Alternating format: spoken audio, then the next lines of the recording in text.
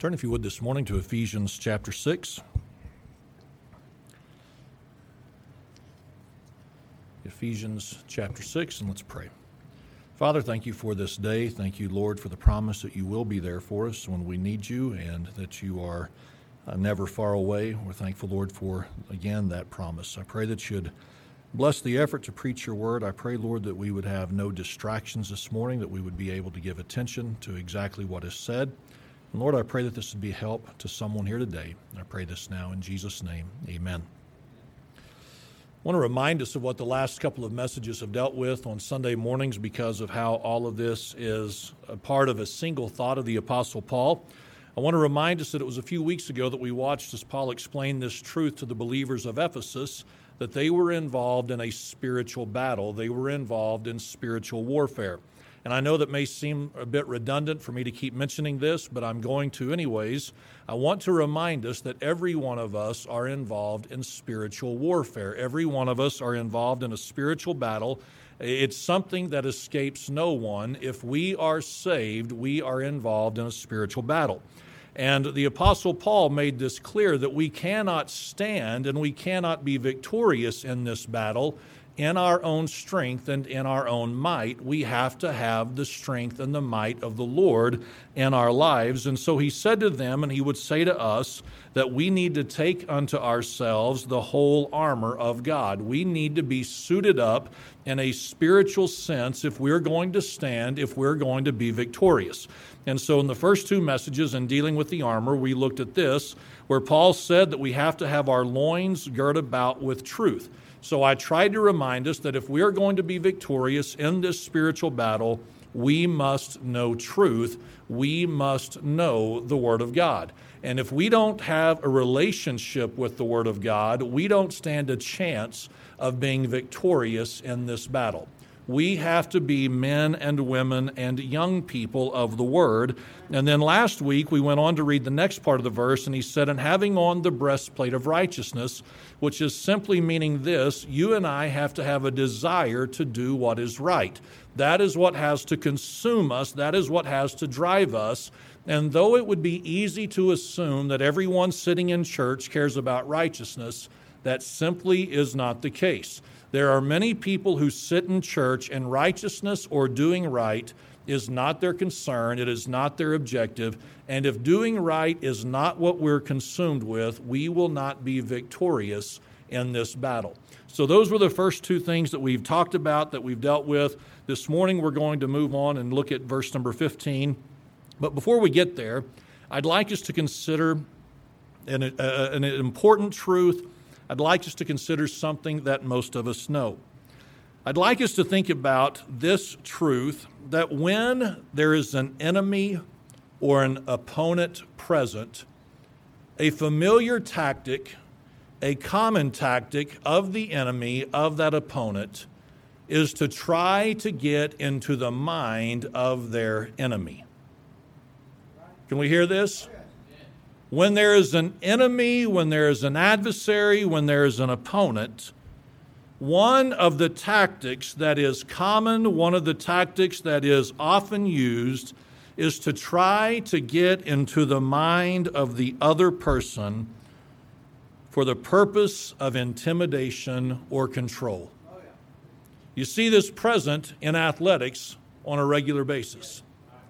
You try to get into the mind of your opponent. You try to get into the mind of your enemy, because if you can do that in the realm of athletics, you can intimidate them and oftentimes you can control them. We all know this, that many times a bully is only a bully, not in the realm of their actual physical abilities, but because they have gotten into the mind of other people, they are able to intimidate them and control them. We see this in our own government, do we not? We have watched our people as a nation be controlled by what is happening in the mind. It's not based on true action. It's not based on true issues. It's more an issue of the mind. And so governments are even able to control people and intimidate them simply by getting into their minds. I'm just trying to show us that wherever there is an enemy, an opponent, an adversary, one of the common tactics is this: try to get in their head to intimidate, to control. So what do we have to learn from the earliest stage possible? We have to learn this: don't let it happen. Don't let them get in your head. Don't let them occupy your mind. Don't let it happen. Sometimes easier said than done, though. You and I all know, don't give them free rent up there. But it happens. So it can be difficult to not let that take place. So as you hold on to that, I want us to think about this, and we'll get back to that in a couple of moments. But this morning as we get into the message, I just want to say this up front, that this is a personal message for me. Okay, this is a personal message for me, and I know it may not be for you. You may leave here this morning and say, didn't need it. I understand that. That's fine. But I do know this, and I've probably said this in the past, that this is one of those subjects that doesn't get a lot of conversation in a church because it's one of those things that people don't want to admit. All right? It's one of those things that people don't want to admit. So you might be surprised how many people could be helped by this. They're just never going to talk about it. But this morning, I'm going to try to talk about it and deal with this in a way that can be helpful if this is ever or is still an issue with you. So notice what it says in verse number 15. Paul said in relation to the armor, he said, you need to have your feet shod with the preparation of the gospel of peace. He said, and your feet shod with the preparation of the gospel of peace. Now, we're not going to look at every word in this verse, but we're going to look at what I view to be the key words in this verse. So I want to begin this morning by talking about the gospel, because obviously Paul referenced the gospel, did he not? So if Paul is going to reference the gospel, then I need to reference the gospel if we're going to deal with this verse. So what is the gospel? If somebody were to walk up to you and say, all right, give me a definition of the gospel, I think here's what many of us know, is that oftentimes the gospel has been summarized as the death, the burial, and the resurrection of Jesus Christ. And that is certainly an element of the gospel. But let's be honest, if you don't know more of the context, you don't know why the gospel even had to take place. If somebody just came up and said, I want to share with you the gospel, and they said, okay, share with me the gospel, and they said death, burial, and resurrection of Jesus Christ, that they would rightly be able to say, and what does that have to do with anything? So what is the broader version of the gospel? Well, the broader version of the gospel is this, is that every man, woman, and child who has ever walked on this earth outside of Christ was born and continues to be a sinner. That is a key part of the gospel. If we're going to consider the gospel, we have to take into consideration this fact that every person who has walked on this earth is by nature a sinner, has always been a sinner, and will always be a sinner. It does not change. So long as we're on this earth, sin is something that is going to plague every one of us. If we're going to consider the broader picture of the gospel, not only do we have to consider the fact that we are all sinners, we have to admit this, that our sin separates us from a holy and righteous God. If we're going to consider a biblical definition and a biblical account of the gospel, we have to admit that the sins of man, the sins of women and children, it separates us from a holy God, and there is nothing that we in and of ourselves can do to fix it. Let's hear this, please. There is nothing that we can do to fix this sin issue and our separation from God. We cannot be good enough. We cannot be righteous enough. We cannot do this on our own. So the Scripture says there is only one way in which we can be saved, and that is through the work of Jesus Christ and us placing our faith in Him. We have to believe that Jesus Christ did come to this earth a little over 2,000 years ago as the perfect sacrifice. He gave Himself for the sins of mankind. He was crucified on the cross, which produced His death.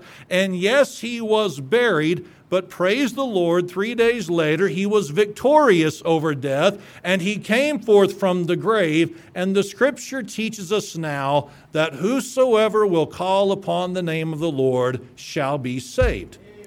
So the gospel is not just the death, burial, and resurrection, though key parts of it, no doubt. When Paul speaks of the gospel, he knew that we're all sinners. He made that very clear in the book of Romans. He knew we're all sinners. We're all separated from God. And the only way that we can be saved is by placing our faith in the work of Jesus Christ and Him alone. I am the way, Christ said, the truth and the life. No man cometh unto the Father but by me. So he spoke of the gospel in verse number 15, Paul did, and he said it is the gospel of peace. It is the gospel of peace. What does it mean when Paul speaks of peace? Well, here's what peace means, and most of us know this. It means tranquility. It means to be at rest or to have a sense of calm. It also means this, to experience or to know safety and security. So here is the gospel, and here is what Paul said the gospel produces. It produces peace. The gospel, when accepted, the message of the gospel, when believed and applied in a person's life, here is what it will always produce. It will always produce peace. It will produce tranquility. It will produce a rest. It will produce a sense of calm and safety and security. Now, again, if a person is not familiar with the gospel and the work and what it accomplishes, someone may say, how does the gospel translate itself into a gospel of peace? Well, let's think about this. We've all heard, or at least most of us have heard, people say things like this, that before salvation, their life was a mess.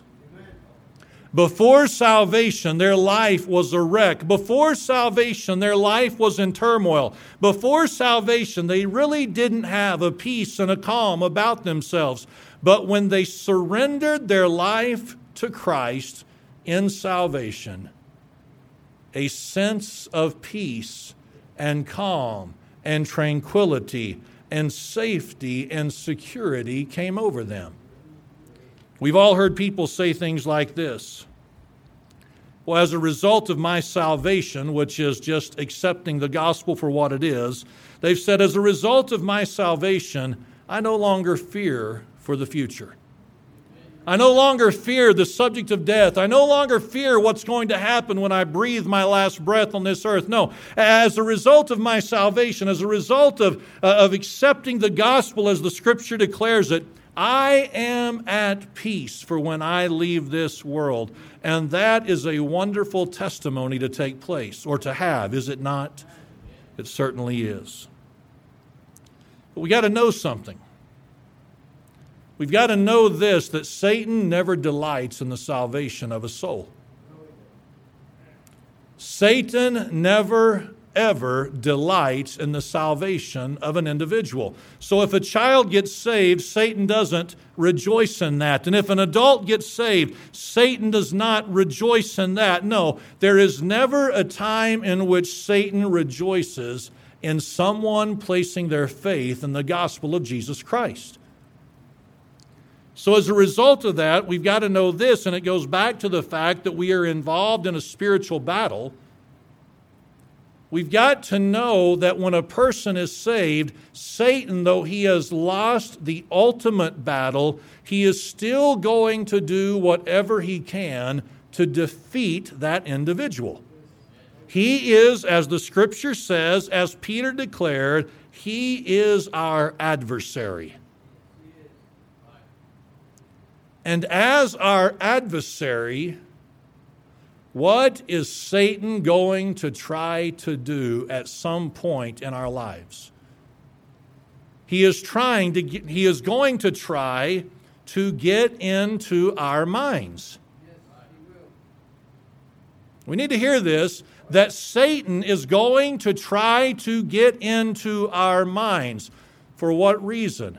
Because much of the spiritual battles that we face and deal with and struggle with, they are issues of the mind. Now, obviously, that struggle can be found in so many different ways. What one person may wrestle with here, another person may not wrestle with here. What one person deals with by way of the mind and the struggle here, another person may say, that is not an issue for me at all. I get it. I understand it. We should all recognize that. So here again, not everyone will identify with what I'm about to say, but how many of us have ever heard someone say this, I have wrestled with an assurance of my salvation? You ever heard people say something like that? I have for the last however many months or the last many years, I have wrestled with an assurance of my salvation. Now, I've heard some people say that Satan would never mess with a person's mind in that fashion. Now, friends, I want you to know that's absolutely not true. Why is that absolutely not true? It is true for this reason. If Satan can get into the mind of a person as it relates to the subject of salvation, here's what it can do, is it can make that person lose the peace of their salvation and make them miserable. When a person lacks assurance of their salvation, when a person is wrestling with whether or not they're truly saved, they lose the peace of the gospel that they would otherwise know, and Satan delights in making people miserable. How does he cast doubt in the mind of an individual? Well, he would say things like this. You were young and didn't really know what you were doing at the time. So because you were young and didn't really know what you were doing, you're not really saved. Or he might say things like this. You can't be saved. You couldn't possibly be saved and do what you have done in the past. And then it becomes this whole idea of wrestling and what about this and what about this and I've got this to consider and I've got this to deal with. And there are all these thoughts that run through a person's mind that causes them to struggle. If you were saved, would God allow this to happen? If you were saved, would this have taken place? Listen, kids, listen. God, or Satan rather, would say things like this, you can't be saved, and these things happen in your life. Satan wants to make people miserable, and if he can do so by getting them to question their salvation, he is more than happy to do it. So in this spiritual battle that we're engaged in, for those who may wrestle with this is where the rest of the verse comes into play here. See, in verse number 15, he said, and your feet shod with the preparation of the gospel of peace. Now again, this is where it's personal because if I'm honest, I got to tell you that I've wrestled at times with my own assurance. Somebody says you shouldn't admit it. Right, I should lie about it, right? Yeah, I should lie and say, no, I've never done that way, and I don't know what you're talking about. No. So this is where it's very personal for me and where I hope it can be a help to some of you. He said in verse number 15, your feet need to be shod with the preparation of the gospel of peace. All right, so what is preparation talking about? Well, the word preparation means this, to be ready or the sense of readiness. To be ready or the sense of readiness. Now, here's what some people think. They think that the Apostle Paul was saying this, that in this spiritual battle, that in this spiritual warfare that we're involved in, we need to be ready to give the gospel of peace. Well, that's true, is it not, that we need to be ready to give the gospel of peace? If someone is in need of salvation, we need to be ready and we need to be equipped. Let me say this, every one of us need to know how to lead someone to Jesus Christ from a biblical standpoint. If somebody were to sit here and say, I just wouldn't be comfortable trying to lead someone to the Lord, I just wouldn't be able to do that on my own, how long have you been saved? You ought to be able to walk someone through the Scripture and show them this is what the Word of God says, how to be saved. But as much as that is true of us, that we need to be able to show someone from the Scripture how to be saved, I don't believe that's what Paul is talking about here, because he is saying this is a personal battle that every one of us face, this spiritual warfare. You've got to know the truth, and you've got to be consumed with doing right, but you have also got to be prepared with the gospel, or have the gospel of peace on you, this readiness associated with it. What does that mean? It means this, that whenever Satan begins to attack the mind, you're ready. Whenever Satan begins to put those doubts in your mind, when Satan begins to put those questions in your mind, you're ready for it. Because you're not going to let him get up there and start messing with your mind about what you know. You're ready for it. Satan comes to the person, he comes to someone like myself, and he says, you were young. You're not really saved. You know what I've got to be ready for? I've got to be ready for that with an answer. Satan, you're right. I was young when I got saved. Let's hear this. You're right. I was young when I got saved. But I know when it happened.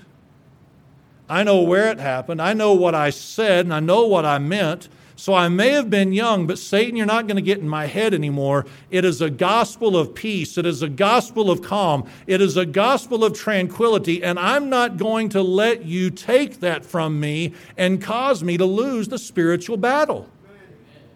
I'm going to be ready for it, and I'm not going to let you into my mind. When Satan says something like this, you couldn't possibly be saved having committed that sin afterwards. You're ready for it. You're ready to say, no, listen, that was a sin and that was a failure and that was me missing the mark, but I am still under the blood of Jesus Christ. And I'm not going to let you attack me, Satan. I'm not going to let you control my mind. I will not let you control me and make me miserable with your lies. See, in order to win this spiritual battle, we've got to know, as I said last week, we've got to know that we're saved. And if in the midst of this spiritual battle, Satan tries to make us question and Satan tries to make us doubt, we need to be ready to combat that and say, no, sir, no. And you may not know the exact date. You may not know the exact moment that it happened. But if you know, and you should know approximately, all right, I would say that, you should know within a general ballpark as to when you got saved. But if you know that you've done business with God as it relates to your sin, in relation to everything the Scripture says about the need of salvation, then when Satan attacks, you need to be ready and be able to give him an answer. If we want to be victorious in this battle, we cannot let Satan get to us in the mind where he manipulates, where he controls, he intimidates, and makes miserable. So there may be some this morning, and you'd have to admit, Brother Kyle, I'm similar to you. I've had those times where I've wrestled. I've had those times where I've had the doubt. And I've got those moments, and you're right. I just need to go back to them, and I need to remind Satan when I got saved. But some of you may be sitting here this morning, and you may say something like this: I think the things that I'm wrestling with and the things that I'm struggling with are of a completely different nature. Because it is possible that some in here in the room this morning, you've never placed your faith in Christ, and you don't know of the time that you got saved. You can't look back to that moment where you know you did business with God as it relates to your sin, calling upon Christ to save you. I want you to understand, if that's what you're dealing with, if that's what you're wrestling with in your heart and mind, that's not Satan trying to mess you up. That's the Holy Spirit trying to speak to you, saying you need to be saved. And so this morning, it goes back again to what I said last week and what I've even touched on this morning. The spiritual battle doesn't even really begin until you've been saved. And if you don't know when you called upon Christ and asked Him to save you, your greatest need right now, more than anything else, is to say, Lord, I need to be saved, and I'm asking you to save me today, this moment. So obviously, I don't know what any of us need. You may again leave here and say, I was saved 30 years ago and I've never doubted it for a moment. God bless you. Just admit you've got your own struggles to deal with. And you may leave here this morning and you may say, man, I know what it's like to wrestle with it. Be ready.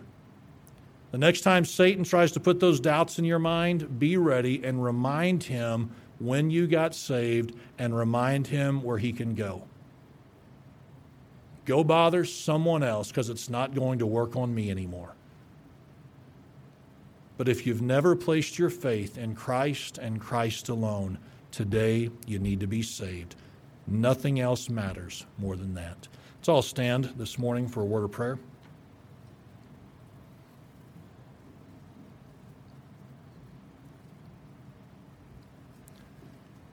Father, as I come to you this morning, Lord, you know the hearts of every person. Only you and we, the individual, know how you're speaking to our hearts. Maybe some need assurance. Maybe some just need to stop letting Satan mess with the mind. Lord, some may need to be saved today. I don't know, but whatever needs to happen, whatever needs to take place, I pray that it be accomplished this morning. I pray these things in Jesus' name. Amen.